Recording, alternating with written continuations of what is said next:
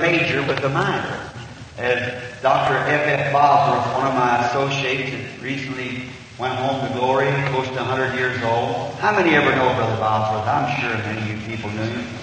He used to tell me, he said, well, Brother Branham, what we use divine healing is just like the bait you put on the hook. You never show the fish the hook, you show him the bait. And when he takes the bait, he gets the hook. So that's the way we try to use divine healing. It's a gift of God, and then it attracts the people, and they see something happen that they know they could not happen unless God had done it. Therefore, it turns their attention around from the things of the world to God. And that's what the reason we say it's a bait that leads sinners. What our main purpose is here for is to capture the unbeliever to a faith in God. That's what we want to do, is to see the sinner converted to a living faith in our Lord Jesus Christ. And that's our main thing. Next thing is to try to help the sick and needy to find help. And many of them, of course, as it is all over the world, are perfectly helpless unless God does something for them, because our medical science, some of them are beyond that. And I just left home yesterday yesterday, where I seen the Lord take a total insane person that 2 years, don't even know where they're at, what their name was, or anything about it, and restore them in their right mind till the entire staff of the hospital said they never seen anything like it. A total insane person, an insane young lady, 2 years. And just when you see something like that, we know that it takes God to do that. That's just all we know, that man cannot do things like that, and it wasn't given to man. After all, divine healing, there's only one kind of healing, and that's divine healing. No other healing but divine healing. All healing has to come through God. Psalms 103:3 said, I'm the Lord who heals all thy diseases. Medical does not claim to cure. They only claim to assist nature. God is the one who does the healing. I was interviewed at Mayo Brothers, and that's what they told me there. So we do not claim to heal people. We only claim to assist nature while God heals. In other words, if you got a cut in your hand, well, they'll sew it up. They don't heal it. If you got a bad appendix, they can take the appendix out, but that's all they can do. If you got a broken arm, you can set the arm. Who's going to furnish the calcium and what it takes to knit that bone? It takes, to rebuild cells, it takes life. And life is what makes healing. We can cut, operate, and so forth, but we cannot heal. God has to do that Himself. That's a multiplying of cells. That only comes through God. That's the only one who can do it. We can make a mechanical man where he can reach his hands and almost sink, but we cannot build cells. God alone does that. So He's the Lord, heals all of our diseases. We can pull a tooth out, but who's going to stop the blood? And who's going to heal the place it come out of? If God doesn't do it, it'll never be healed. That's right. Amen. What if I was out here cranking my car? Of course, that's a long time ago, I guess.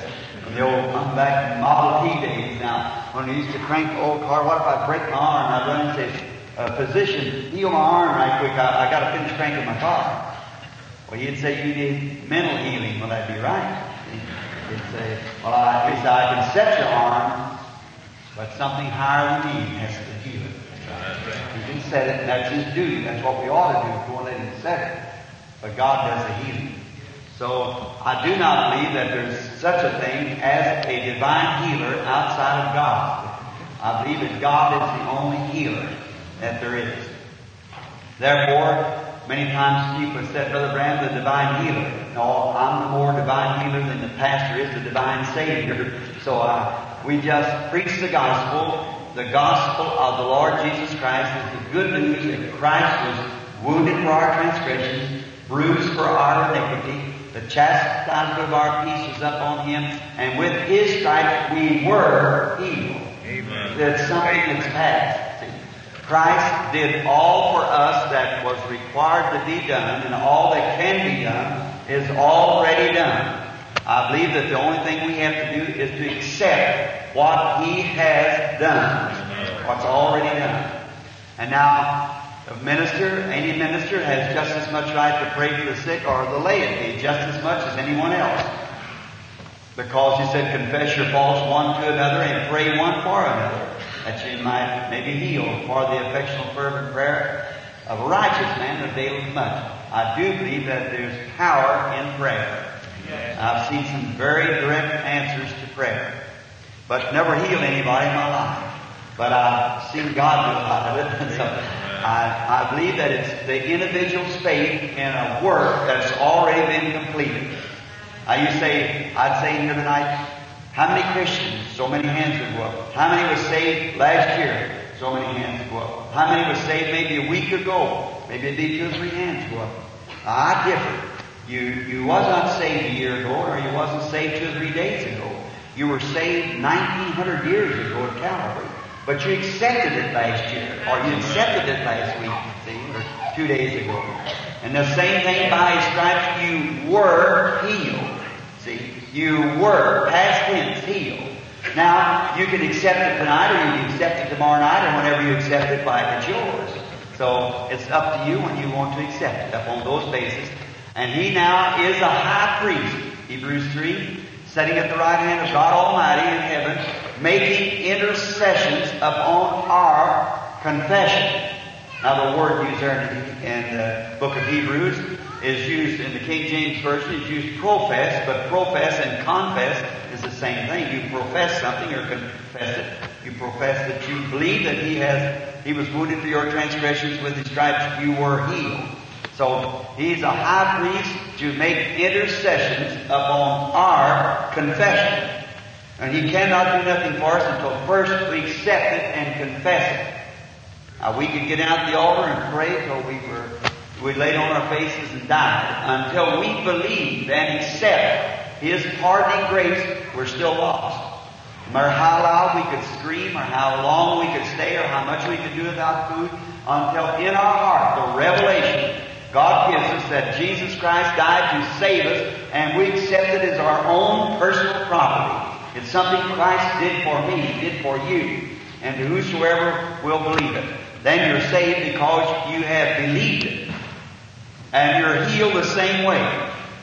Many times people say, I like to feel if I'm healed. Jesus never did say, did you feel it? He said, did you believe it? That's it. Do you believe it? Feeling has nothing to do with it. It's your faith. If I did the way I felt, I'd be in bad shape a lot of times. Is that right, brother? I guess we all would. But it's not how I feel, it's what I believe that He has done. Not my feelings, it's my faith in what a finished work at Calvary. Now, in this, there's many, perhaps this is my first time of being in your city. I believe it's my first time in Virginia, of ever having a service in Virginia. Around the world 7 times, and yet have never been in Virginia. Isn't that awful? Well, they always say you save the best last. Is that what it is, brother? Best comes last. So we hope that that's just exactly right. All the people like those who we've met since we've been here, we certainly have met some very fine people. And maybe I've been meeting the people of just the citizens, maybe not even Christians. And then what will the Christians be if the citizens is like that? Not Christians. Be wonderful. So now, a meeting can only be whatever the people will make. Now, God is willing if we are willing. But we have our part to play. Each individual has our part to play. I can no more make a revival out of it, or a meeting, and nothing. And no one individual, or no just 2 or 3 of you. It'll take all of us together, working together, through the Lord Jesus Christ, to see something accomplished here in this city while we're gathered together for the kingdom of God's sake. And brothers and sisters, we're living near the end. We all know that. There's no, if you have traveled with me in the last year or so, you know that's true. See, we're in a shaking condition, and the end time is near. And these things, as we go on along through the week, we'll be presenting them what's happening, what's just about to happen. And as you see on your newspapers, telecasts, and what more, then you'll listen from the Scripture and what the Holy Spirit has to say. Now, I believe we usually close around 1 o'clock, isn't it, or something like that? 1 or 2 o'clock in the morning. Usually it's about time to close out the Lord's service. Sometimes that's good. I don't leave. I'll just keep teasing. I was just teasing about that. Usually we let out about 9 to 9:30, and then with the prayer. So I think that the altar custodians, I guess, will tell us know how long you can keep the auditorium open or a lot more. Now you must get on the phone, you must get to calling the people, and let's tell you now, we'll tell you how that I believe that we run the meeting with the brethren. And remember, any time that you feel that you won't have someone to be prayed for, any of these brethren here, they believe the same gospel that I'm here preaching. And your pastor just got as much right to pray for as anyone else. Here we just come together. I believe it's written in the Scripture, the Lord said, if the people is called by my name shall assemble themselves together, pray, then I'll hear from heaven, heal their lands. So we believe that prayer is the most powerful weapon that was ever put in the care of a human being. You know, prayer one time changed the mind of God. Did you know that? It sure did. Hezekiah was told by Isaiah the prophet that he was going to die on that day. And Hezekiah turned his face to the wall and wept bitterly and asked the Lord for 15 more years of life. And God sent the prophet right back and said, I've heard it. And he was spared for the time. See, when God had already announced his death. But he spared him because he prayed. So if prayer is that powerful, what can it do? My, we don't realize how great it is. Now, all along through the meeting, as each night we try to lay down the foundation. Then when someone comes in, maybe a little later on, maybe tomorrow night, and maybe the next night some newcomers come in, they might see something taking place that they say, well, I just don't understand. And if they don't, then you take the Scriptures and show them by. Now, if you ever see any action here at the platform, or anything that I speak on a platform here that's not absolutely the Scripture, then you're duty bound to me as a Christian to call my attention to it. Because I do believe that God does things that's not written in the Word. I believe He can do anything He wishes to. He's God. But just as long as He does what He's promised to do, that'll be enough for me. Just keep His promise. I like that. And I do believe that the Word of God is the foundation. I believe it is the Word of God. And it's my stand, my life, and all my faith is based on the Word. And here's the way I want you to believe it now. That God is infinite. He's omnipresent, omniscient, and He's Almighty God. He's the same yesterday, today, and forever. He cannot change and be God. And whatever God does one time, makes His decision, that decision has to remain forever. It can never be changed. If God makes a decision this year, and next year He changes that, that shows that He wasn't God. Because He's infinite, and we are finite. Now we can make a decision, I can make one tonight, and 10 minutes have to change it because I'm wrong so many times. You are also, but not God. So if He ever makes a decision, then that's got to be forever His decision. It's like this. If a man ever come to God and knowed he was lost and wanted to be saved, and God asked him and placed the basis upon if he'd believe it, and He saved that man, the next man comes and wants salvation, he's got to do the same for this man that he did then. He's got to act the same here as he did there, or he acted wrong in the first place. Amen. See? He's got to remain God. And if this isn't His Word, then He isn't God. See, because this is what He said, and if He doesn't keep His Word, then He cannot have His Word. No man is worth any more than His Word is. If my handshake and my promise to my brethren isn't enough, I have to sign a lot of papers and a lot of this, that's mistrusting. You have to take me for what I tell you, and I have to take you for what you tell me. And if we cannot trust one another, then if my word's no good, then I'm no good.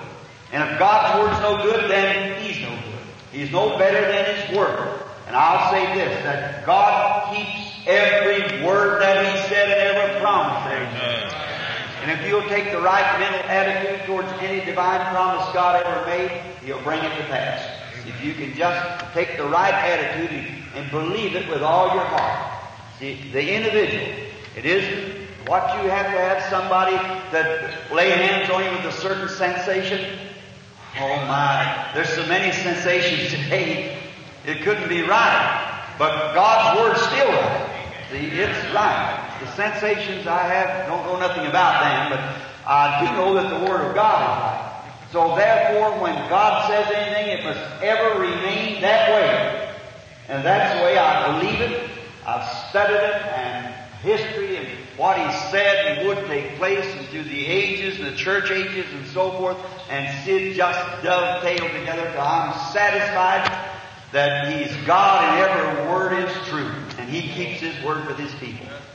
Now, the way we do, the evening, along about an hour before the services start, so it won't interfere with the preliminaries, we send the boys down and give an individual prayer cards.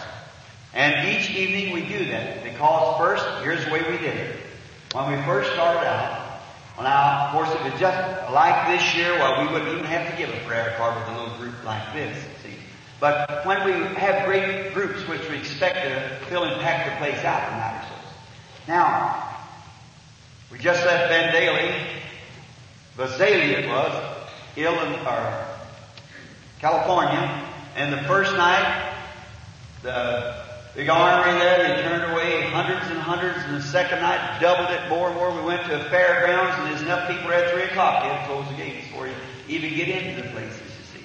Just when the meeting gets started and people begin the hungry-hearted begin to see that, well, it's the Holy Spirit moving among the people. See, it isn't some preacher with some high super-duper faith. I don't believe in those things. I believe that faith comes by hearing the Word of God, and the individual ought to straighten his life up and get right with God if he expects to get healed. I believe that healing's last thing is that the individual's got to get straight with God. All this laying hands on the sinners and telling them, that's all right, just forget about it, God will heal you anyhow.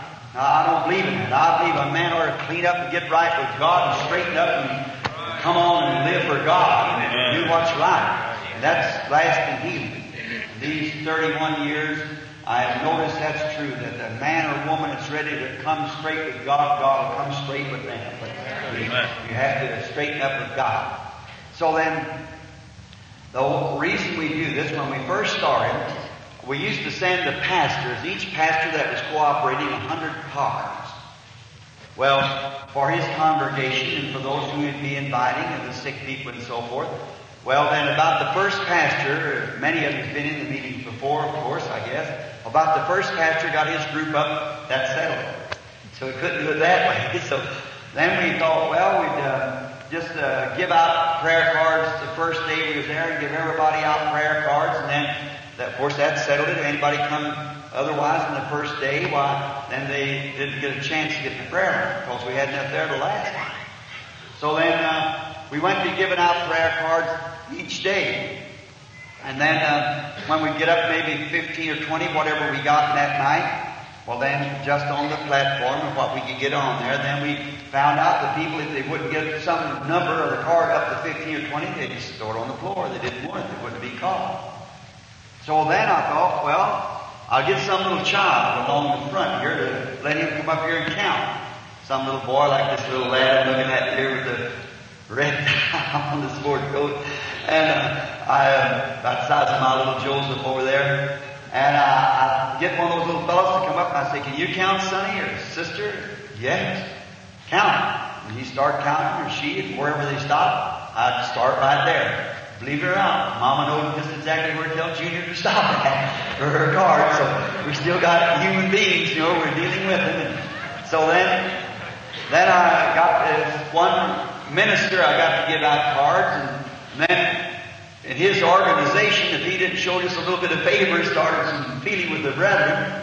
Then I got my brother to give out prayer cards, or before that, I got another man who's picked up an outsider, and I caught him selling prayer cards. So then I had to get rid of that, so I got my brother with me. And And so now I got my son with me, and then two boys. One of them is one of my associates, Brother Gene Gold. I guess he's been introduced. Brother Leo Mercer, he's here somewhere. And my son, Billy Paul. They're here somewhere. Either of those will be giving out prayer cards. Usually Billy does it himself because Leo and Gene stands with the recorders and Brother Leo, I think, is on the books. Now, then we give out those, and now here's the way we do it. So that each one will know. We come down here and get the cards and come down before the people and mix them all up right up here on the platform. So you see the cards are mixed up. Therefore, whoever who's giving them out, he doesn't know who's getting what number. Well, you get around and say, I got number 1. That means it. Yes, sir. Next you say, I'm number 2 over here. Well, of course, this might get 1. Next to him might get 45 and 62 and so forth. You don't know where it'll be. Well, then, see, you say, well, if I didn't get number 1 to 15, I might as well go home. No, that's not it. See, no one knows that when I come down, wherever the Holy Spirit leads me to start, maybe from 1 to 20, or from 20 to 60, or from 90 back to 30, or somewhere like that. So therefore, we just deal with that way. It's the way the Holy Spirit has a way of working it, you see. To bring them in, I think that's just exactly, don't you, brethren? I think that's it. I've been doing that now for the last 4 or 5 years or 6, something like that. And so by and by, when you get your prayer card, hold on to it, because if you're not called on the first night, we will finally get to it at the end. Now, and then that prayer cards, we call it so much each night. If the Lord leads me to do the way we just had the greatest success I ever had in America by doing it this way, just recently. And now, what time does your main service start? About 7:30? 7:30. Better be here between 6:30 and 7 o'clock then, I guess, or something like that. 6:30 to 7:30. Don't make it any later than this. Better come as early as you can, because as soon as so many cards just give out, well, that's it. Then you get your loved ones, your sick friends, and bring them down. Get them on the phone tomorrow. Come on down and get the prayer card tomorrow evening between 6:30 and 7:30 at the main auditorium. You don't have afternoon services nowhere, I suppose, brother. All right. Sometimes they get them like that in the afternoon service, and they don't have to fool with it at night. But if we, in some church or somewhere, but if they do it this way, it'll be all right. Just go on down tomorrow afternoon between 6:30 and 7:30. And then we expect to have services each night. I'll speak each night, the Lord willing. The manager, nobody, just the boys and I are up here. And so we'll try then each night to pray for the sick, call sinners to the altar, work with our brethren to everything that we possibly can to make this starting of a revival, an old-fashioned revival, shake through Virginia, that like it's never done before, for the kingdom of God's sake. Every church to be filled and packed, and God servants preaching the gospel like never before, and sinners coming to Calvary, and sick people being healed in every church, and the glory of God going everywhere. That's our heart's desire. Now, I'm glad I got this little clock over here, and I hope it's just about, it is right. So, according to my watch. So now, I want to just read a scripture and make a little talk for you tonight. And now, remember, we're up here for nothing else. We're not here to represent any denomination. Because I do not belong to any denomination church. I was ordained a missionary Baptist minister, and I pastored the Tabernacle at Jeffersonville for 17 years. And then I went on the mission field about 15 years ago, and I've been on the field ever since. And when I come out praying for the sick, I just left the church, left the organization, because out here I get everything all together. And then I feel that that's the way the Lord's got His children everywhere. Every man that's born again of the Spirit of God is my brother, and every woman is my sister that's born of the Spirit of God. So I don't represent any certain organization. If I was here in the city to the converts, I'd join one of these fine churches here that believes the same thing that I believe. So that's the way I do it myself. You have your own choice to do whatever you wish to. And then we're not here for money. I want you to know that. We're not here for money. No, sir. I am 51 years old. I've been a minister for 31 years. And I have preached 17 years at the Baptist Tabernacle at Jeffersonville, Indiana. Never took an offering in all my life. I preached 17 years without one penny of anything. Any of the trustees could tell you that. Never took a penny. I worked for my living. I wouldn't even do it now if I could afford to pay these meetings off. The only thing I do is come out here and hold the meeting, and the only thing you have to do is pay the expense of the building or whatever expenses goes with the meeting is all I'm concerned about. Just pay the thing off, and that's settled. Don't owe me nothing. We got books, but them books I buy those books at 40% less, not because it's a money-making thing, because I'll lose them, but get the message out to the people.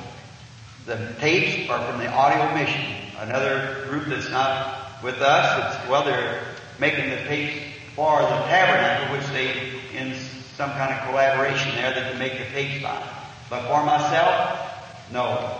Sometimes at the end of the meeting, if all the debts is paid off, they give me a love offering. If they don't have the debts paid off, they don't give me nothing. And if they do give me a love offering, I turn it back in to pay the debts. We want to leave the city without one penny being owed. If we have to send home and get the money, somewhere we'll do it. See, but we don't leave any debts. Never have yet. We want to keep our name clean and clear and in above board, because we're meeting the sick people. We're meeting Satan on his grounds, and we want to have our hands clean, that when we come to pray for the sick, that we be honest and just and nothing shady. We're standing right before God as His servants, and we want to keep just fair and clean and clear with everybody. And I want you to know then that there's no pulls for money, and there's no nothing about that. We're not here for that. And we just love you and come to fellowship with you. And as Brother Bosworth said to me one day, he said, "Brother Branham, do you know what fellowship is?" And I said, "I think so, Doctor." I said, said, "Here's what it is. It's two fellows in one ship." And I said, "That's about a good answer for it. Two fellows in one ship." So we're desiring that we can come into your little boat, and you can come into our boat. We can have fellowship one with another while we're sailing across the city here to pull every lost soul that we can into the kingdom of God. Let's bow our heads now before we speak to the altar, before we read His Word. Our Heavenly Father, we are grateful to Thee tonight for this privilege of standing our first time in this great state of Virginia. How that many years ago our forefathers landed here. This great state has meant much to our union. Lord, I pray that somehow that in this great state now that You'll break forth a revival it'll be known around the world.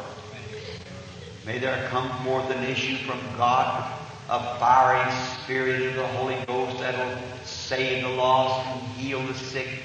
Let the blind to see, the lame to walk, the deaf to hear, the dumb to talk. Sinners be saved in the kingdom of God. Every church just illuminated with Thy presence, until around the world they'll hear from this great meeting. Now we can ask for it, Lord, and believe it. Now help us to work for that end.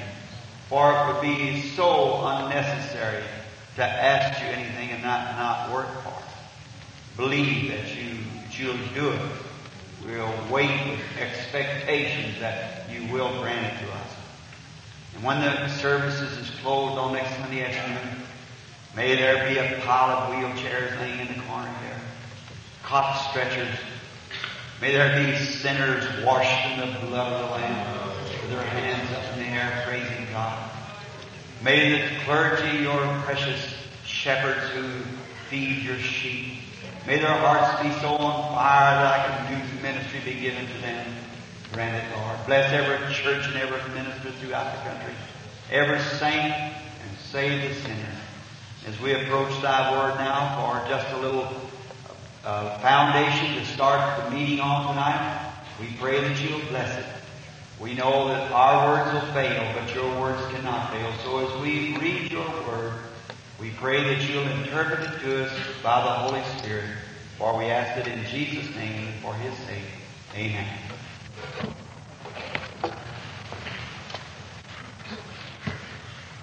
Now, don't forget now, get on the phone. somewhere, get the sick people out, those who are really needy, and the prayer cards will be given. Now you must obtain a prayer card. It'll have a number on it, a letter and a number. Each evening those prayer cards will be given out. And from 6:30 until 7:30, and then they'll be called with those numbers. That's to keep the people from rushing up. And it isn't an arena, you know, it's a church. And it must be done in order, as Paul said, decently and in order. And so we want them just to come as their numbers are called and minister to at the platform. Now these prayer cards are not inexchangeables. You have to maintain your own card. You can't take it, give it to a neighbor, and bring the neighbor in. The neighbor must come and hear the instruction in order to get the card. Because many times that way, if you bring people in the prayer line that knows nothing about God, and there you are again, you see it. And so let them come and hear the instructions and have their own faith built up to a place to receive their healing as we pray for the sick. That'll be tomorrow afternoon now between 6:30 and 7:30. I wish to read from St. Luke, the 2nd chapter, 25th and 26th verses. And behold, there was a man in Jerusalem whose name was Simeon. The same was just and devout, waiting for the consolation of Israel. And the Holy Ghost was upon him. And it was revealed unto him by the Holy Ghost that he would not see death before he had seen the Lord's Christ. I like to use for context or for a text there to build a context on expectations. Now, such meetings draws expectations. And when you see something unusual going on, we usually have 3 classes of people that attend those services, like it was in the days of our Lord and all times. There is the unbeliever, the make-believer, and the believer. It just attracts those attentions. It's always been. But expectancy, that's a great thing, to expect something. You usually get what you expect. Some people come to the meeting and say, well, I didn't expect to get anything out of it. Well, they won't. But those who expect to get something, God will give them their expectations if they're doing it reverently and in the fear of God. Now always to find out something first is to find whether it's the will of God or not. And then if it's the will of God, then your objective to it. And then your motive in doing it. If it's the will of God and your objective is right and your motive is right, it's got to happen. There's just no way to keep it from happening. So first find the will. If it's God's will, and then what's your objective in doing it? If it's selfish, you'll never get it done. That's all. It's got to be real clean and clear before God, or it just won't happen. That's all. You got to always keep that on your mind. That it's got to be clean and clear. Your cuts must be clean and clear before God, or God cannot work with you. Now, man of all times is always that's heard God. And wherever God is, supernatural is, because He is a supernatural God working supernatural things. You believe that? Now, in the Old Testament, they had a way of finding out whether a message was right or not. Under the Levitical priesthood, they had what they called the Urim Thummim.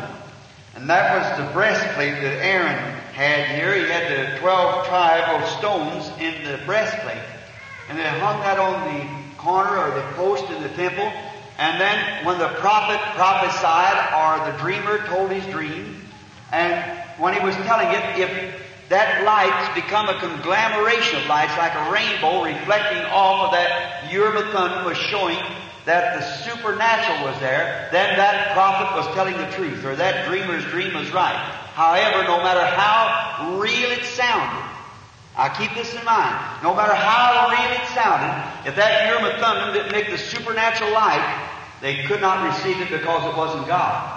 So when you see anyone preaching the gospel that God doesn't come down and confirm that to be right, you leave it alone. Because it's not right. God still remains God. He lives today. He's just as much alive as He ever was. He's God. Now, when that priesthood was done away with, Then we got the new priesthood. And now there has the new Urim and Thummim that also with this priesthood. And that is God's Word.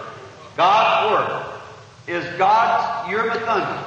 Then if God promises anything in the Bible, and you can accept it with all your heart and believe it to be so, you'll see the supernatural of God's Word take place and manifest the thing that you have believed for.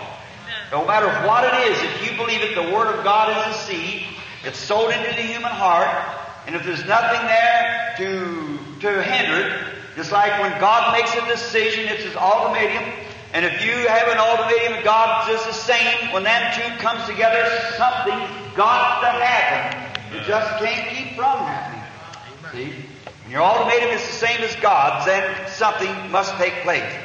God makes a statement, it's got to be that. Then when you take your stand and that is true, something has to take place. It's got to. And man in all ages, when they have heard the voice of God speaking to them, they have seen the supernatural and they have expected and lived their life expecting this to happen, and never did it ever fail. Abraham expected that baby to come. Even down to 25 years after it was promised to him, he was still expecting it, just the same when he was 100 years old as he did when the promise was made at 75.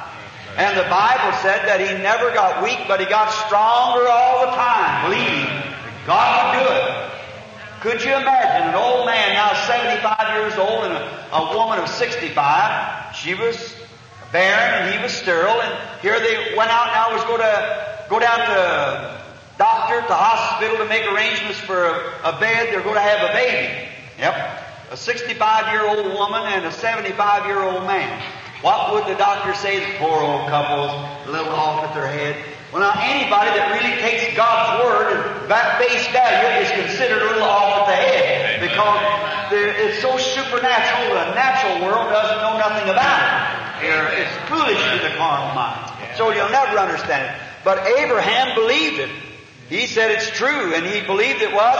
I can hear him as he would say to Sarah, now we're going to have this baby, honey. It's settled because God said so. She bought up the bird eye and the pins and got everything ready and made the booties and was all ready. And after the first so many days, 28 days, how you feeling, dear? No different, honey. Praise God, we're going to have it anyhow. First month passed, no different. Second month, first year, second year. How you feeling, darling? No different. Glory to God. It's going to be a bigger miracle than it was 2 years ago. It's 2 years older now. And when 25 years had passed, he still had the same attitude. Just the same, because God said so. How do you know? God said so. That's it. God said so. There's no more to be said about it. See? He said so. And at 100 years old, he still believed God, that God would do it. The Bible said in Hebrews 4 that Abraham staggered not at the promise of God through unbelief, but was strong, giving praise to God. And we are supposed to be Abraham's seed. For we who are dead in Christ are Abraham's seed. Is that right? The Holy Spirit makes us Abraham's seed. Abraham was not a Jew. Abraham was a Gentile. But it wasn't Jew nor Gentile. It was his faith in God's Word is what made him to be an heir of the promise. And we being dead in Christ are Abraham's seed and are heirs with him according to the promise. I tell you, that's true, we are, but sometimes we don't act like it.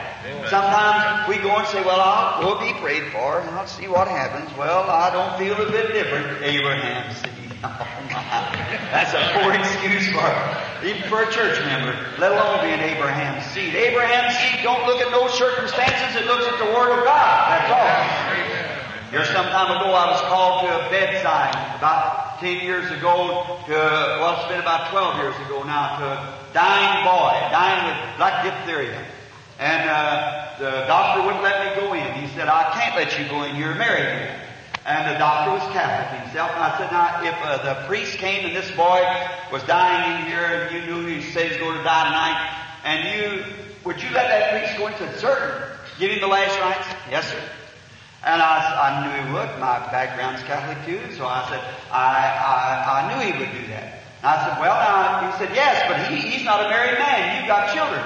You pack this to children. You got 2 little children. I said, yes, sir, that's true. But I said, my faith in God. He said, get out. See? And I said, well, now look, I'm just as much to that boy in there, according to his father and mother standing here, as the priest would be to you if you were not. See, I said, just as much. Our faith looks to God just in the same way. Finally, he dressed me up like a Ku Klux and let me go in. So I went in to pray for the boy, and the boy was there, and a little nurse went over with us. The old father and mother knelt across the other side of the bed. They had him pulling his hair back and forth in him, and artificial respiration. And they said, I knelt down and prayed just a common little prayer, laid hands on the boy, and said, Lord, you promised that you would do this, and his father and mother believes this, so I'm laying my hands upon the boy. And you said these signs shall follow them that believe. If they lay their hands on the sick, they shall recover. Therefore, Lord, in my heart I believe that you keep your word, and so does his father and mother. It is finished, Father. Thank you. Raised up, and the old dad grabbed the mother, and the mother grabbed the daddy and began to hug one another and just cry. I said, isn't it wonderful, honey? Isn't it wonderful? And the boy never made a move. He'd been unconscious for 3 days. And said, oh, isn't it wonderful? And I said, the Lord bless you all. And started to walk out a little, and I went on out, and they taken that all off of me out there so I could go on. So then the little nurse come up, and she said, she said, I just can't understand. She's just a girl. Said, I can't understand. You see some kind of a cartogram, something that said, if that ever drops down at a certain place, that all the history has never been known to ever rise again. And said the only thing's keeping that boy here, he's weakening all the time. Said he's just dying right now. And said when that man made that prayer for that baby, or that boy, said he's about 12 years old, 14. Said it didn't change him a bit. Said he's not changed one bit. And said that needle's still hanging right down here. And said he's just like he was. And said it never can come up no more because it's down, and that's all. And the old gentleman, fatherly like, put his arms around the little nurse. He said, oh, my precious child. He said, the Lord bless you, honey.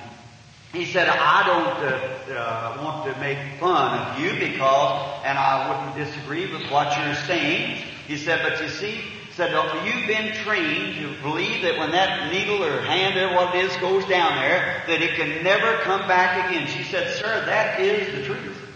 She said, it cannot come back again. Said, the boy's gone. Said, he's just barely here. And said, he'd take this off of him, he'd die right now. He said, honey, he said, you're looking for that needle. Said that. See, she had just asked him, said, how can you laugh and go on like that and your boy dying? He said, he's not dying. He said, he's healed. He said, well, how can you expect that? And that needle said, honey, that's all you know to look at. It's that needle, but I'm looking at a promise. That God made him. And that boy's got 2 children and is in Africa today, a missionary. Oh, it depends on what you're looking. He was expecting it to happen because he had met God's requirements. He laid the boy on the altar. Medical science had done all they could do. Everything was past any physical aid that could be given the boy. So he come to God and believed that God would do him. And the Bible said he's a rewarder of those that diligently seek him. That's right. You seek him with all your heart and get down to business, God will be there to meet you. That's right. But you have to not just kind of slop way through. You've got to come right straight to God and confess everything and lay it out and come on those grounds, and God will meet you there and He'll do something for you. He'll answer your prayers. Every man that ever believed in God or heard God's voice expected Him to do something. When God spoke to Noah in the Old Testament, now there'd never been any rain on the earth. Why, God watered the earth up through before the antediluvian destruction. Why, He watered it through irrigation up through the earth. It had never rained. And God spoke to Noah and told him to prepare an ark for the saving of his house. That it was going to rain. Rain was going to come out of the skies, and the whole earth is going to be covered with water. And Noah was expecting that to happen. If he would not have expected the first critic come by, he would have said, well, I guess maybe I was wrong. It wasn't God. See? So he'd have went away. Now that's about the way that the 1961 version of the church would act. But that's not really a real born-again Christian. When God says so, we expect it to be that way. God said it, and that's the way it's going to be. It's just got to be that way. He said, you know why we are the way we are today? How the church is lukewarm, this Laodicean church age? Why, God said it would be that way. You can't expect nothing else. It's got to be that way. That's right. But He's got all that He loves. He chastens and rebukes. And I stand at the door and knock. And if any man will hear my voice. That's the address to this church age by God in the Bible, Revelations, the 3rd chapter, to the Laodicean church age. Now, we notice that Noah was prepared, self an ark, moved by fear, and made an ark, stood in that door preaching to the unbelievers. But he was expecting God to keep His promise because he had heard the voice of God telling that it was going to rain.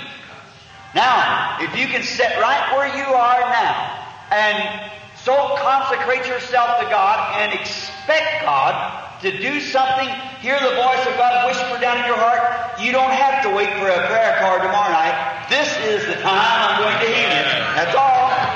It's settled. There'll be nothing be able to shake you from that. If you've never received the Holy Spirit and you say, Lord, I've sought the Holy Spirit for years, but I just heard a voice tell me I'm going to get it right tonight. That settles it. That's it. You'll be so expectant it'll have to happen. Now Noah was stood it there pounding away on that ark because he was expecting it to rain. Now let's just take a moment and find the critics coming by and say, well now, just a moment, sir. Mr. Noah, you tell me it's going to rain. Yes, sir. Now, I'm a scientist, which they had scientists. Scientists come through Cain's group. So he said, now, we're scientists, and we'd like for you to show us where that rain is up there. Now, faith is not what you can see, but it's the substance of things hoped for, the evidence of things not seen. God said so. We don't have to prove nothing. Proving nothing, you can't prove God. You can't even prove you got a mind. That's true. You can't do it. If you do, let me see it, taste it, feel it, smell it, or hear it. You ever feel your mind, see your mind, taste your mind? See, the senses won't declare it, but yet you got one, you know you have. And that's just the way it is by God. You say, how do I know I got a mind? I see the way I act. I know the way that something changed me from a sinner to a Christian. I got a God, but I know that it's real. Just as real as your mind is, or any other sense that would operate. Now, notice, there's 5 senses that we enter the human body. 5 senses. The soul has 5 outlets too, which is conscience and so forth and imagination. But there's only one entrance to the spirit. That's soul, body, and spirit to the spirit, and that's down the avenue of self-will, which puts every man and every woman on the same basis it was in the Garden of Eden. You want to do, you're a free moral agent to act any way you wish to, and none of these other senses has anything to do with it, neither soul nor body, but it's through the Spirit on self-will. God told Adam, the day you eat thereof, that day you die. Now he could eat and live, or he could eat and die, or stay away from it and live. That's the same way we are tonight. We can take His Word and be healed, or we can leave it, walk away from it, and not be healed. We can have eternal life by believing on Him, or we can walk away and not have eternal life. It's up to you, self-will. And when Noah heard the voice of God telling him it is going to rain, and the clouds is coming, and it's going to rain, and never did it in all the ages, but it's going to rain, Noah knew this, that God was Creator God, that He could do anything He wanted to do, and therefore He was God and there was nothing else to it. He just knew that He was able to make rain up there if there wasn't any up there. He's Jehovah Jireh, the Lord's provided Himself a sacrifice. So God can make rain if there's no clouds up there, no rain up there. If He said it's going to rain, Noah said, I'll just build right away on this ark anyhow, for he was expecting it to rain. And when he got the ark built, everything was in order. It rained because he was believing. Now, it makes you act funny when you really take God at His word. And when you're acting like you expect it. I see people come platform and say, well, look, I'm sick, man. Don't you know it? Well, sure, I know you're sick. All right. Well, can you do something? Well, you'll never get it that way. No, sir. And you'll pray for them, lay hands on them, walk off platforms. Don't feel a bit different, huh? You won't. That's one thing sure. You won't. Now, you wasn't expecting anything. You come to the platform and follow out God's instructions just the way God says, then go away, you got expectations. Yes, sir, I'm going to receive it. It's already done. I did what God told me to do, so that settles it. That's the way, that's Abraham's seed. Now, we'll take another Moses. Moses, he was a trained theologian. He really knew because he could teach the Egyptians wisdom. He was so smart. And he knew that he was born, raised up to be a deliverer of Israel, so he thought he could take his theological training and really go out there and do it. But he found out he was a failure. And when we try to educate the church to fellowship, when we try to educate the people to Christ, we are just batting the air. We'll never get nowhere. There's only one way that a man or woman can come to Christ. That's through the blood of Jesus Christ by being born again. That's the only avenue that we can walk. When you come into that, then you receive genuine Holy Spirit faith that makes you call anything contrary to God's promise as though it wasn't there. No matter what the circumstances is, how sick you are, what the doctor said, he give you up, you're going to die with cancer, you got heart trouble, might go at any minute. You don't even look at that, you look at what God said. Amen. You stay right there on what God said. He said that settles it all the time. I can't bluff it, you've got to really believe it. If you say, oh yes, I believe it. Oh, I've seen people say that and faith was ink, they couldn't dot an I. They just simply worked up its hope instead of faith. Genuine faith don't take no for an answer. It's got hairs on the chest. It's big and burly. It speaks and everything else sets down. That's all. If the old, feelings raise up, say, you don't feel any difference. You say, shut up, faith will. Shut down. God took over. That's it. Now, well, your stomach's still hurting. Shut up. Don't even feel it. That's it. All right. Don't be sure. It's looking at what God said. God said so faith believes it. You can just hold faith on me. Just let faith take over. It makes the rest of them look like little dwarfs. It just makes them sit down because He's the boss. Got great big brawny muscles. And I tell you, everything else, all feelings and superstitions and little isms and things just sets down when faith takes over. He's the boss. That's right. Now, and here, of course, Moses thought that he had that. But when he went in his own way and he found out he made an error and he went back and married a beautiful little Ethiopian woman and had a son back there, Gershom, and he had settled down to a good life to raising sheep and knew he'd be heir as soon as Jethro had died. He'd have all the herds himself, and so he was pretty well satisfied. But one day, he was walking back on the backside of the desert, and there's something happened that never did happen in the seminary.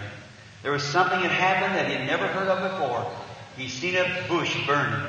He went aside to see what it was. And a voice spoke out there and said, take off your shoes, Moses. The ground you're standing on is holy. Oh my. I've heard the cries of my people. I've seen their affliction. I remember my word.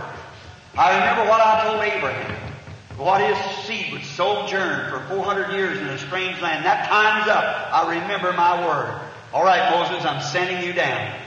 Could you imagine a man so cowardly that he run from the nation, got in trouble for killing one man, and run from the nation, went back down under the power of God and killed the whole nation, never got in trouble.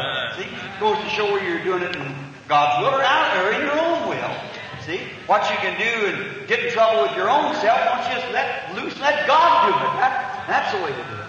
So here he was the next day. You talk about something radical. You can see Moses the next day now, after being an old sheep herder. He's 80 years old, perhaps a long white beard and his head bald and a little crooked stick in his hand with the mule with his wife sitting straddled with the young'un on her hip. And here she's going down like this, just a hooping and a hollering, going down. Glory to God! Going down to Egypt. Where are you going, Moses? Going down to Egypt to take over. Yes, sir. What? A one-man invasion? Yes, sir, that's right. Wow, how you know you're going to do it? God said so. That's it. I heard his voice. I'm expecting him to do it. That's right. Looks silly. Somebody said, poor old fella. A one-man invasion. Going like one man going to whip Russia, you see. But he did it. Because God said so. And he was expecting God to keep his word. Amen. I'm expecting God to keep his word with us. God will keep his word with any man that will take his word and say, it's mine. God, you make the promise. I'm expecting expecting you to do it. I'm not taking no for an answer. I'm standing right here.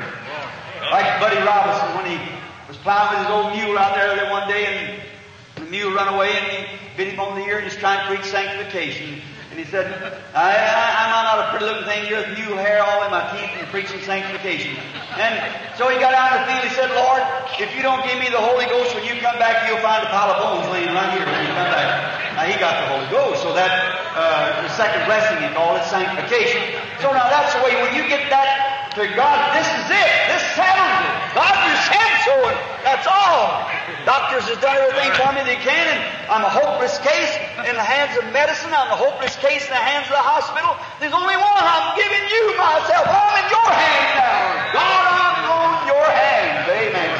Stay right there. Something's going to happen then. Something's fixing to happen. When you hear that voice of God tell you, you're mine. I own you. I bought you with my blood. Amen. By my stripes you were healed. Oh, brother. I'm telling you, something's fixing to happen when you do that. All right. Yeah, all the people say, well, Lucy, Nettie, Martha, Mary, well, you know, they've lost their mind. I tell you, they went up to a meeting up there and was anointed, and now, we know she was dying with cancer. The doctor says she can't get well. And here she's over doing overwashing, just a singing, hallelujah, hallelujah, walking around there carrying on like that. Well, the poor woman's gone crazy. No, she's just took God at His word. She acts crazy to the people, but she's obeying what God said. Right.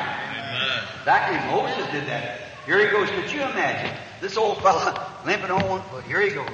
Mule behind him. Glory, hallelujah. Where are you going, Moses? Going down to Egypt. Going to take over.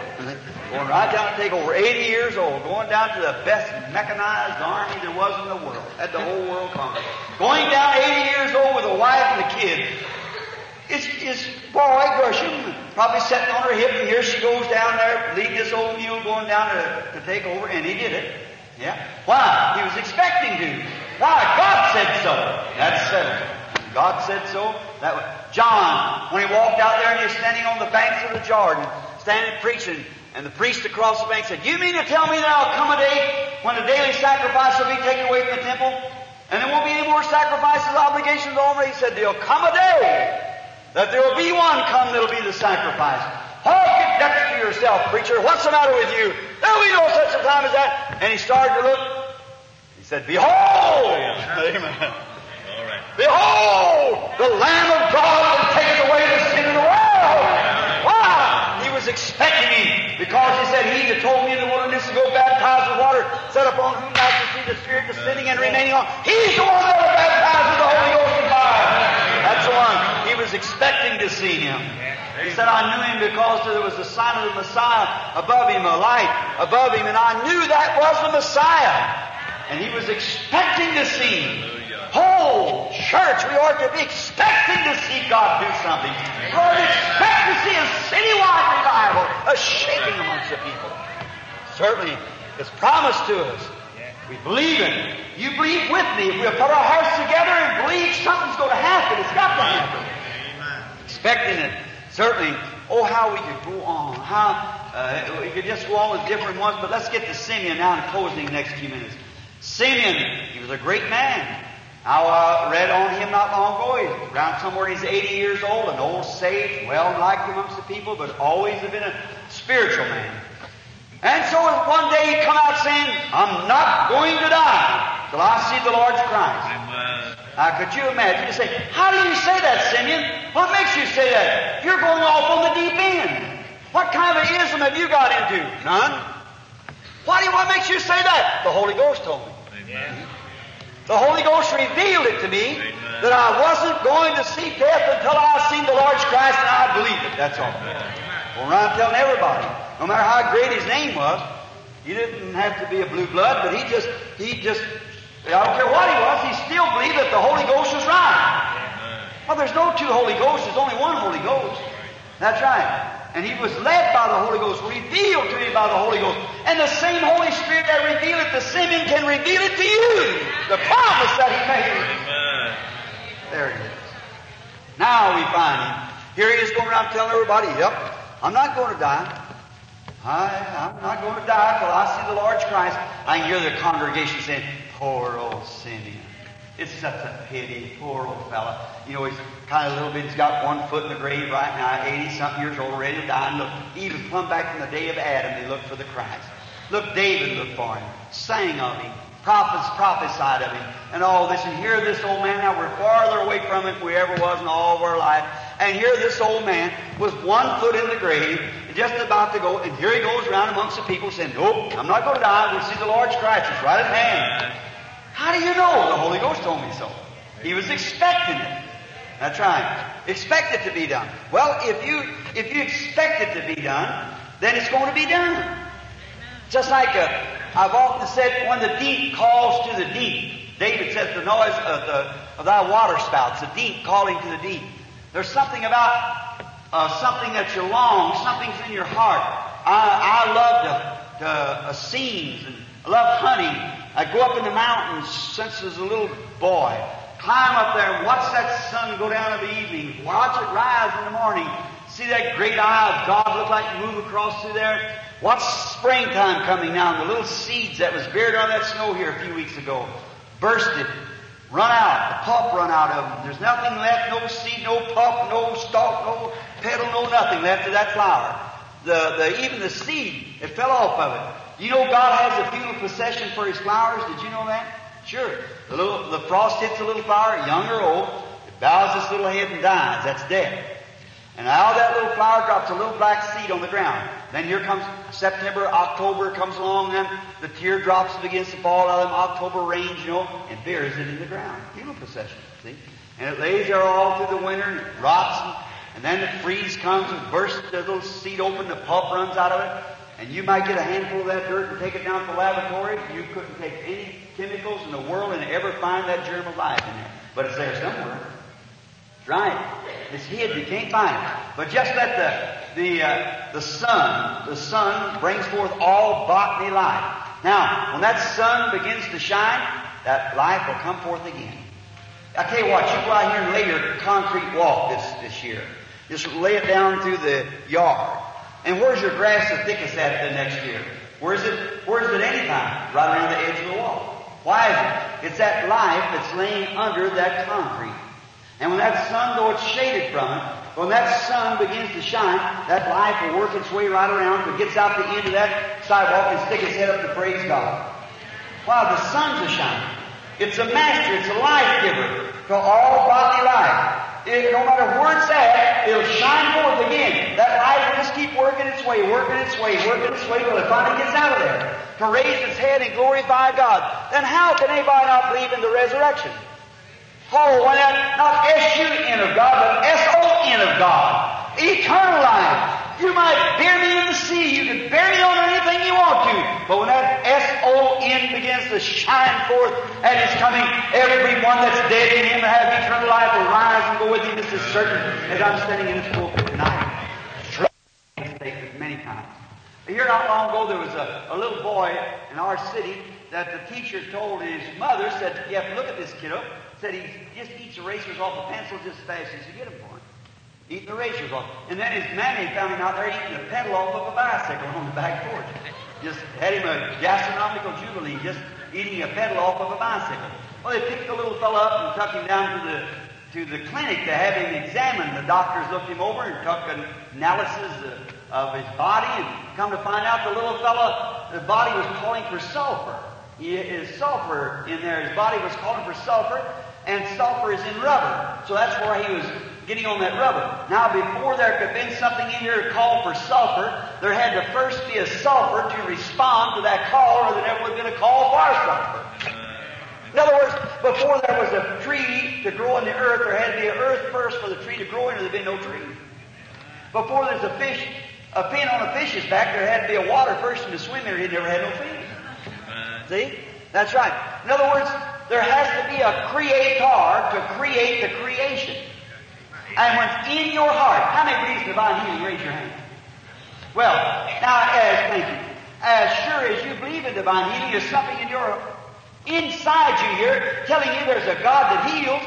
And before that, even that creation could be in you, there has to be a creator to create the creation. Amen. That's it. The very reason that you're here tonight. The very reason that this meeting's going on proves that there's a fountain open somewhere of divine healing. Hungry hearts. I stood in Africa recently where we had 30,000 converts one afternoon. Seen 25,000 healed at one time, 7 van loads longest across this building almost go away. Next morning there stood 25,000 people walking down the streets for their crutches and everything laying in there and old cots and things that brought them in, walking down the different tribes associating together, singing only believe all things are possible. The mayor of the city and I stood in the hotel there and just cried like babies to see them blanket natives the day before didn't know which was right and left hand. And here they was, lovely Christians, healed by the power of God in one moment of time. Why? They seen something happen, and as soon as they seen it happen, something sprung to them, and they said, "It's me too!" And when they had the opportunity, they accepted it in a way they went. That's all there is to it. See? There first has to be a creation, or creator, to create a creation to make you long and believe in God. Amen. And when it does, as sure as you believe in that, that shows there's a fountain of divine healing somewhere. That's right. It's got to be. Amen. And the Bible speaks and says that it's His Holy Spirit that leads you. The same Holy Spirit that led Simeon to believe that is the same Holy Spirit that leads you to believe in divine healing. No two Holy Spirits, just one. And that same Holy Spirit that revealed to him that he wasn't going to die until he seen the Lord's Christ. That same Holy Spirit speaks to you. There is a power of God that heals the sick. See? Oh, is it plain? Well, you couldn't make it any plainer. See? There is a power of God that heals the sick. See? Well, the doctor said, I know the gentleman, that's very fine. I pray for them all the time, and I do not condemn the doctor. No, sir, he's God's servant, works on the people, but there's some things that he don't know, and some things that he can't do. Then if he can't do, let's go to the specialist, you see. The great one, the great specialist, the great physician. And go to him. We're invited to come. He asked us to come. He's looking for us to be there. That's right. He's expecting us. And that's the reason He's revealed Himself to you. I'm the Lord, heals all thy diseases. I'm Jehovah Rapha, Jehovah the healer. The Lord that heals all thy diseases. Something tells you in your heart, that's right, I believe that. Well, that's the same Holy Ghost that said, Simeon, you're not going to see death until you see the Lord's Christ. How many sick people here believe you're going to get healed in this meeting? Raise up your hand. Say, I believe I'm going to get healed, my loved ones and so forth. It's going to be healed. All right? That's fine. See, something's revealed to you. What? The same Holy Ghost. Are you expecting it? Expect it to happen? How many believes we're going to have a great meeting? Raise up your hand. Say, I believe we're going to. All right. See? So do I. See? What is it? Holy Spirit revealed it to us. Amen. I believe we're going to see the power of God. Don't you believe that? Sure. Holy Spirit reveals it to us. We believe that. And we just stay right with that. Now, you know they didn't have television them days, thank God for that. So then they come, I believe in pure holiness. I certainly do. I believe in really, you sit here and say I was a Baptist a while ago. I'm a Pentecostal Baptist. I'm a Baptist that received the Holy Ghost. That's right. I believe in old-fashioned Pentecostal, sky-blue, sin-killing religion. Yes, sir. I believe in being gun barrel straight and preach it the same way. Live it the way you preach. You just jump as high as you live. That's just right. If you can't live very high, then don't jump very high. But just make your jumps equal with your life. And I believe that should be that way. That's when God will honor His word. It's either right or wrong. And I believe that God said, prove all things, and it's proved to me that it's right. So I believe it. Amen. Now, notice this. I want to ask something. Now, not to begin the ministers are the ones to do the preaching. I come here for healing service. But I want to ask something in the face of civilization and all fairness and fact. Do you notice our women in Pentecost and everywhere else, each year take off a little bit more clothes, a little bit more clothes. That's right. Until they become to almost, it's a disgrace. Amen. Now we can expect that of people out of the world, they don't know no difference. But to our Pentecostal people. And I want to say something. I stood there where I seen 30,000 blanket natives receive Jesus Christ at one time. Them women stand there just as naked and come in the world, young and old. Nothing but a little cloud of beads hanging in front of them about that big. Never know they were naked, know nothing about it. And right on the grounds where they seen this healings taking place in this sign, as I'll go into it more tomorrow night. They see that taking place. They wanted something want to receive Christ. And I said, asked all that believes that He will save you, let them stand up. 30,000, well, they tagged 30,000. I don't know how many stood, but 30,000 stood up. And Brother Bosworth and them said, I believe, Brother Brand, that they meant physical healing. I said, I did not mean, had 15 interpreters, you know. So I said, I did not mean physical healing. I meant salvation, that you accept Christ, God's Son, as your personal Savior, and you want to serve Him. Many of them with idols in their hand. I said, you that's sincere about it, break your idols on the ground like a dust storm and see, go up like that. And as soon as they received Christ, them naked women, brother, sister, they folded their arms like this to walk out of the presence of man.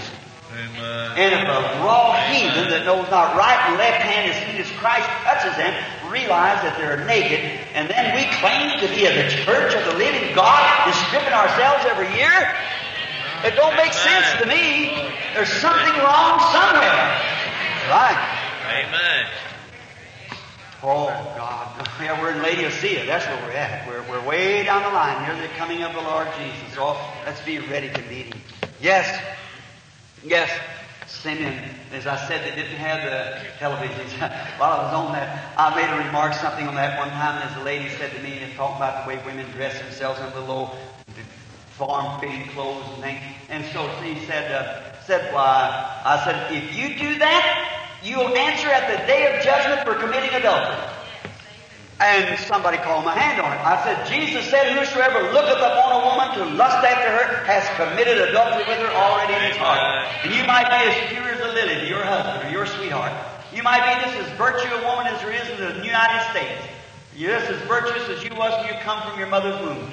But lady, if you dress yourself like that to let sinners look at you like that, He's going to lust after you, and when He does, at the day of the judgment, when He answers for His adultery, you're the one who presented yourself to Him. Amen. There you are. So you're going to answer for committing adultery.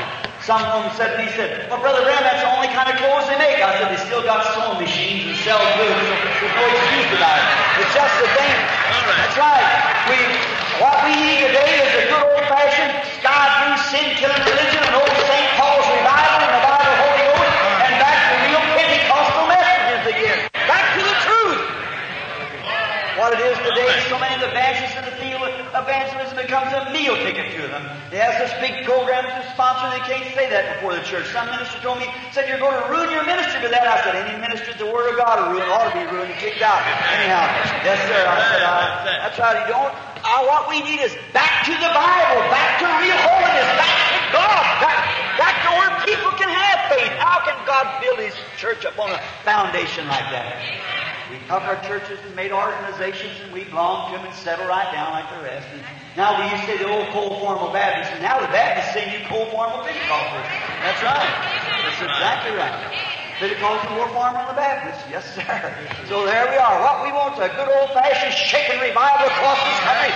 Bring men and women back to God.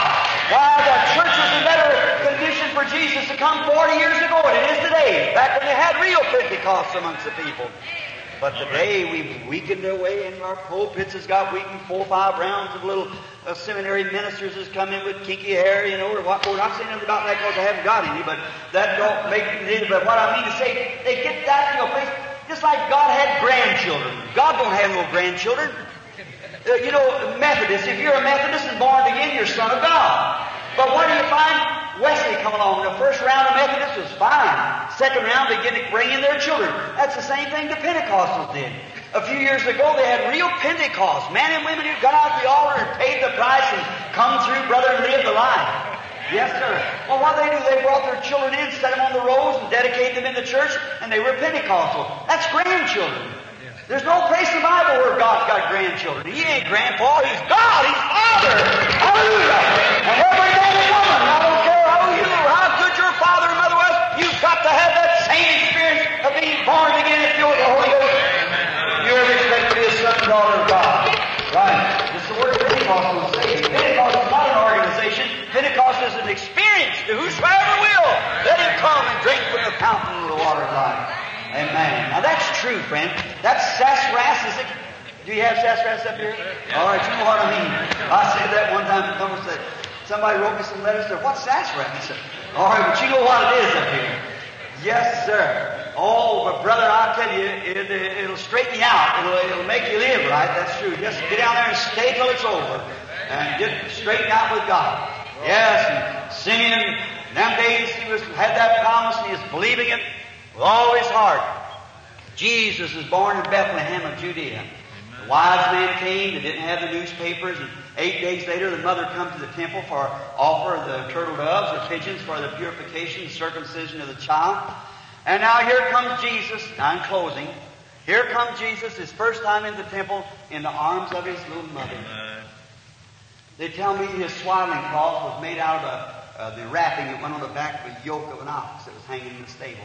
And then we can put on a $500 mink coat and stick our nose up in the air if it's drowned in rain. So think we're somebody, and our Savior, the God of heaven, came and was wrapped in his swaddling cloth. The foxes had dens and the birds had nests, but the Son of Man has not a place to lay his head. And then we think we're somebody can drive a car better than the Joneses and just starve our kids to death there to get that car too, or get a better television or something. Stay home on Wednesday night from prayer meeting and let the church set bacon to watch We Love Susie or something like that. That's nonsense on the television. That shows how much you love God. I'll tell you, brother, what we need is a revival. That's what the nation needs, to get back to God. Yes, sir. When you show what, your action shows what it is. People's action shows. Just exactly. If you love the world, the things of the world, the Bible says the love of God's not even in you. That's right. Or you join the church, that's right. But this is what we're talking about. You don't join this till you're born into it.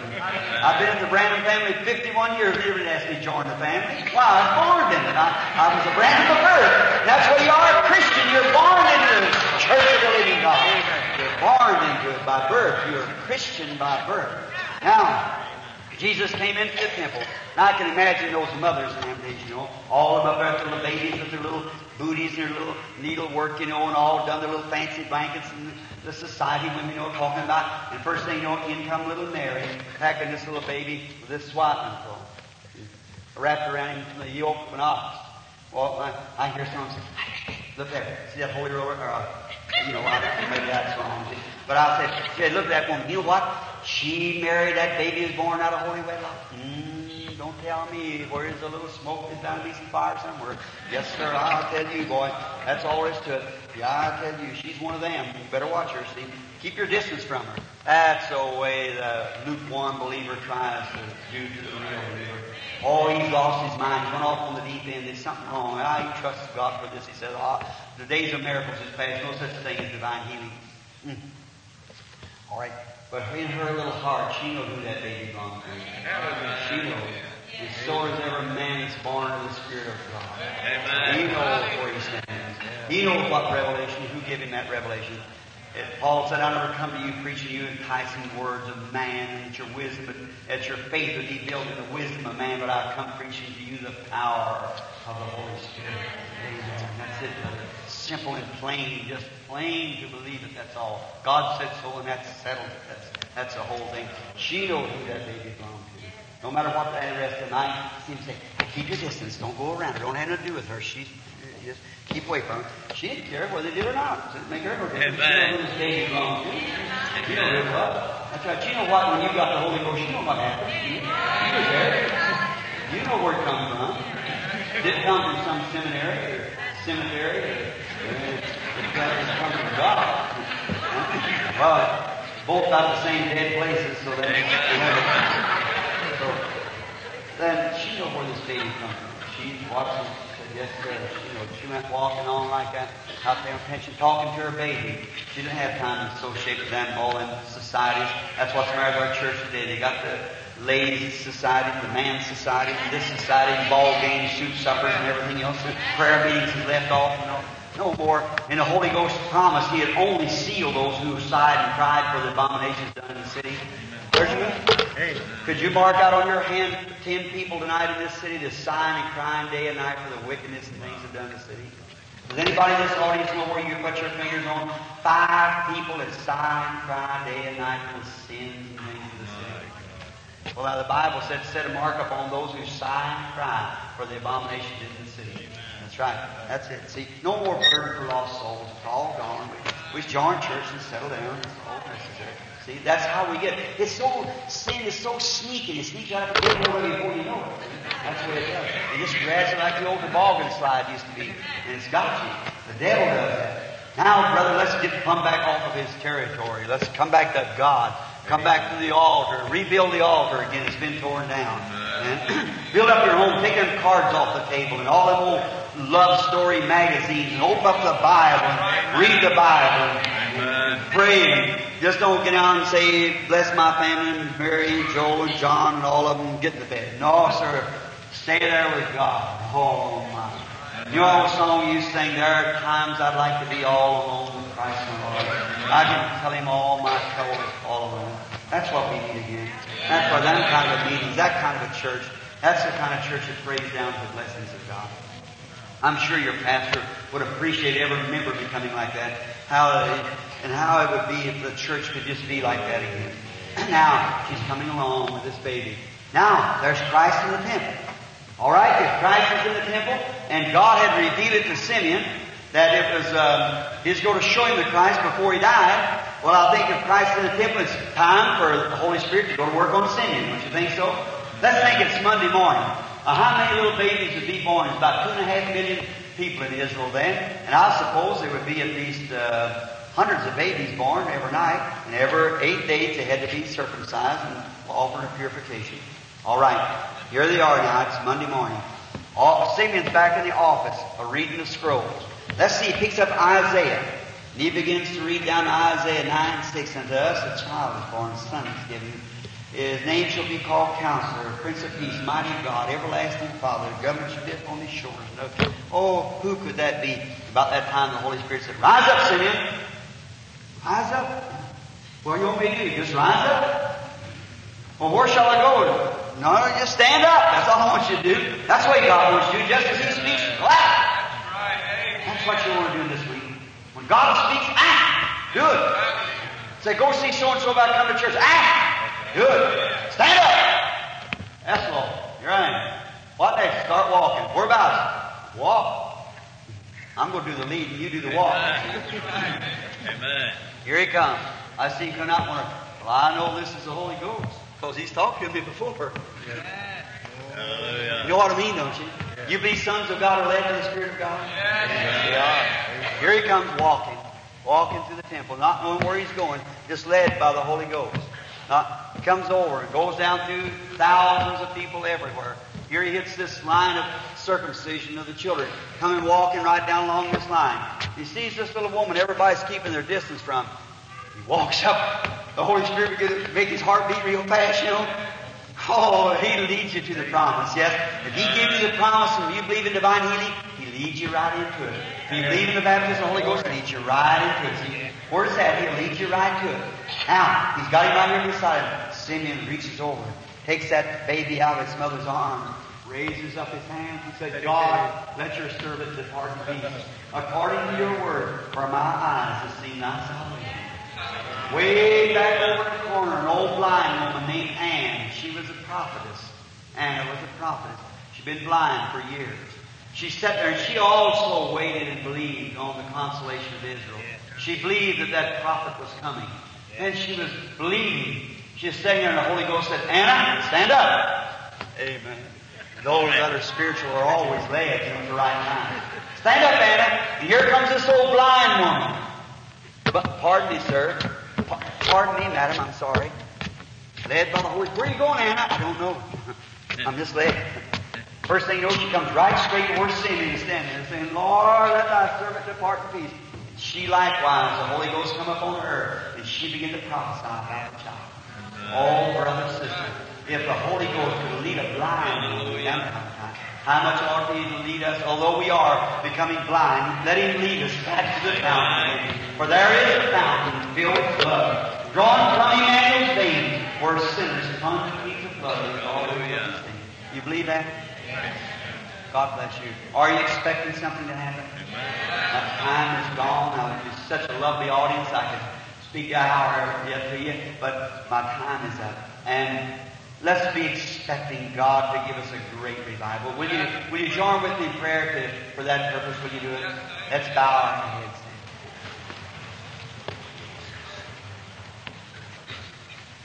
Christian brethren, I know you all are expecting. We're here to work together as a unit of God. Let nothing stand in our way now. Church, we're here to work with you, all you ones that belongs to the Assemblies of God and the Church of God and the United Pentecostals and whatever you might be. We don't care what brand you wear.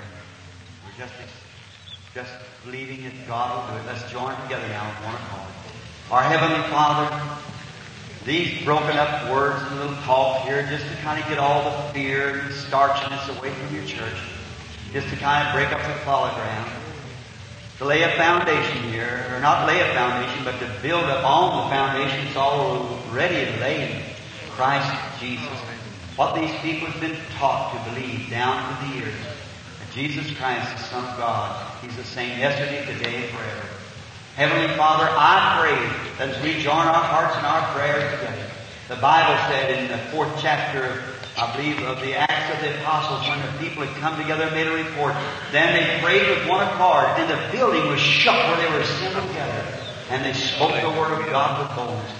Oh God, we go along here today with this wonderful name pinned up on us as Pentecostal believers, witnessing that we've been born again of the Holy Ghost and the Holy Spirit leads us. And then, Lord, to see the church getting weakened and falling away and crumbling down. And, oh, God, what a condition. Revive us, O Lord. Send your Holy Spirit upon us and bring forth the refreshing, the dewdrops of mercy from above.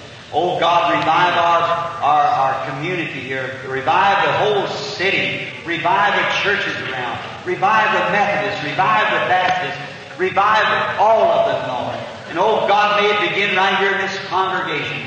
May there be such a reviving and awakening among us, Lord. The Holy Ghost taking our hearts and tearing us apart and squeezing from us the precious ointment that He would desire for our church to be anointed with. Grant it, Lord.